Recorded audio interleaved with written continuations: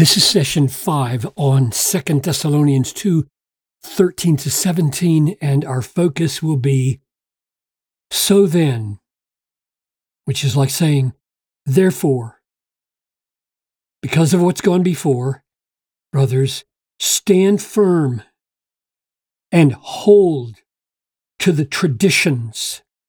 And we're going to spend a whole session, maybe next time, on the meaning of traditions in the Apostle Paul.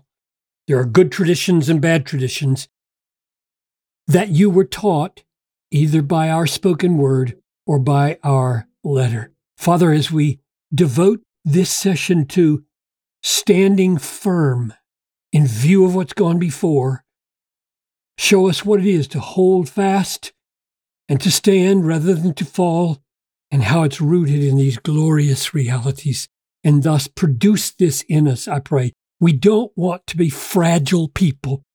We want to be people who are like anchors, who are strong, stable, immovable, not blown over by every wind of doctrine or affliction. So work this in us, I pray, in Jesus' name. Amen. So focus here for a moment. So then, pretty strong double inference. In view of what? In view of the fact that you are loved, in view of the fact that you are chosen, in view of the fact that it's all destined for your salvation from God's wrath and from hell and from guilt and from sickness and from everything that this fallen world is going to ruin in you. You're going to be saved from it.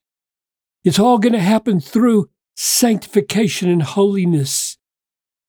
It's going to be through faith in the truth. It's going to be owing to a sovereign call in your life that comes to you through the gospel, and it's going to result in your possessing the glory of the Lord.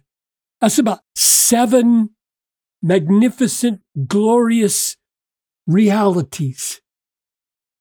In other words, he's saying, brothers, know who you are, know where you've come from, know your destiny, know your joy. This is what Christians need to hear over and over again. The glorious reality of sovereign love, the glorious reality of election, the glorious reality of final salvation and present salvation, the glorious reality of being called to holiness and faith, the sovereign call of God on our lives, the destiny of glory. We just don't have these in our minds enough.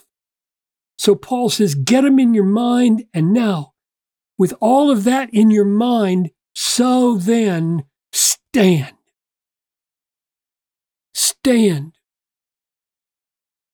Now that's a command, right? Command. Imperative. Stand firm.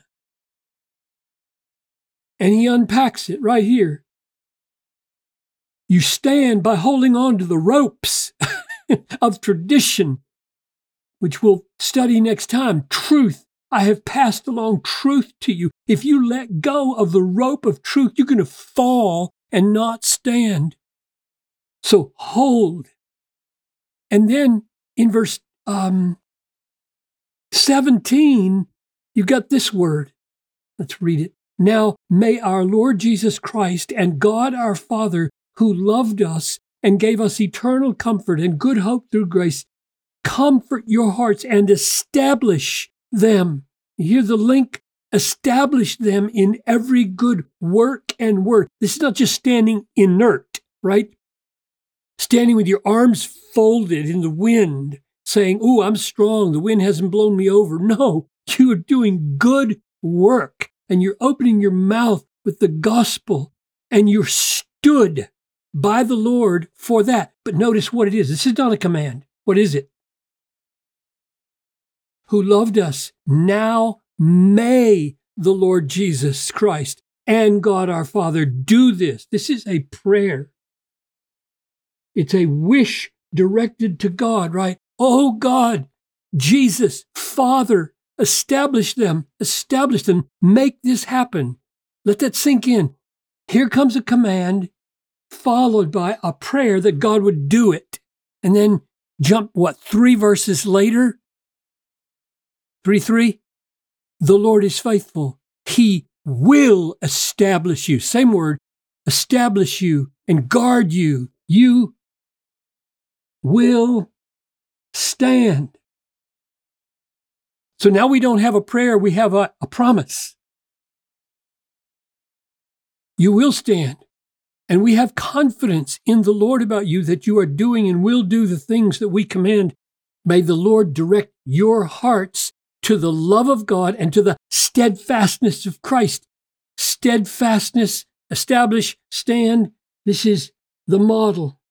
So I'm drawing out 4 things about stand. 1, here, it's a command. 2, here, it's a prayer. 3, here, it's a promise. And 4, here, it's a model or an example from Jesus, or maybe you could say a foundation. Oh, how important that is. Oh, how important this is ethically and theologically, because so many people think that if we're given a command, that somehow, oh, I guess I got to do this now, and God's going to watch and see whether I do it. No. You remember how Augustine prayed? Command what you will and give what you command. That's exactly the way Paul thinks. He's commanding them to stand.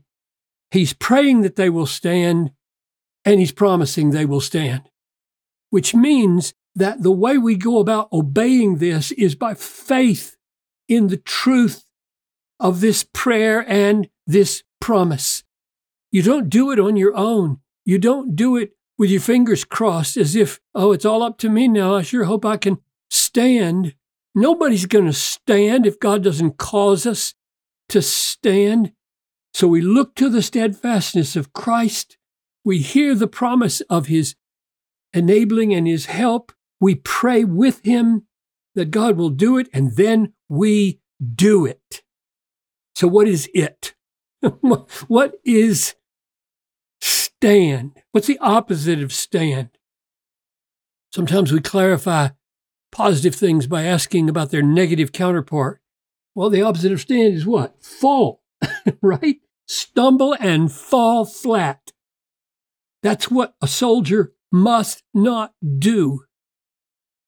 You can't fall. If you're in a phalanx pressing into the enemy, if you fall, you ruin everybody. You can't fight on your back. And I'm talking metaphorically now because I know that a paraplegic Christian flat on his or her back in the hospital can be the strongest stander in the world, right? We all know that I'm talking metaphorically here. That is, your heart can be standing like an iron rod against evil and against affliction and against deception, while you yourself are a weak, sick person lying in bed with a disease or a paralysis. So we're called to stand, that is, not fall. In what way? Well, 2 ways at least in this letter. The first is fall to deception. And we've been through that, right? In chapter 2, now concerning the coming of our Lord Jesus and being gathered to him, we ask you, brothers, not to be shaken in mind. You're about to fall if that happens. You're starting to totter and waver and alarm to the effect that the day of the Lord has come. Let no one deceive you. That's the fall right there. You fall by being deceived. The coming of the lawless one will be with wicked deception for those who are perishing because they refuse to love the truth, hold fast to traditions and love them, and so be saved. They did not believe the truth, but had pleasure in unrighteousness, and there they went flat on their backs because of their love affair with unrighteousness, and they were deceived into falling. That's one kind of falling. Here's the other one from chapter 1. Therefore, we ourselves boast about you in the churches of God for your steadfastness, your standing firm, and faith in all your persecutions in the afflictions that you are enduring. So the other way that you fall is not by deception, but by affliction or persecution. So the what here is don't fall into unbelief through deception. Don't fall into unbelief through affliction, but rather stand by holding fast to this promise. He will establish you. And then praying with Paul, oh, may our Lord Jesus Christ establish us. And then looking to this beautiful model of the steadfastness of Christ all the way through crucifixion, unimaginable. And then hearing the imperative with all this reality under us and standing. Oh God, may you raise up millions of Christians like that.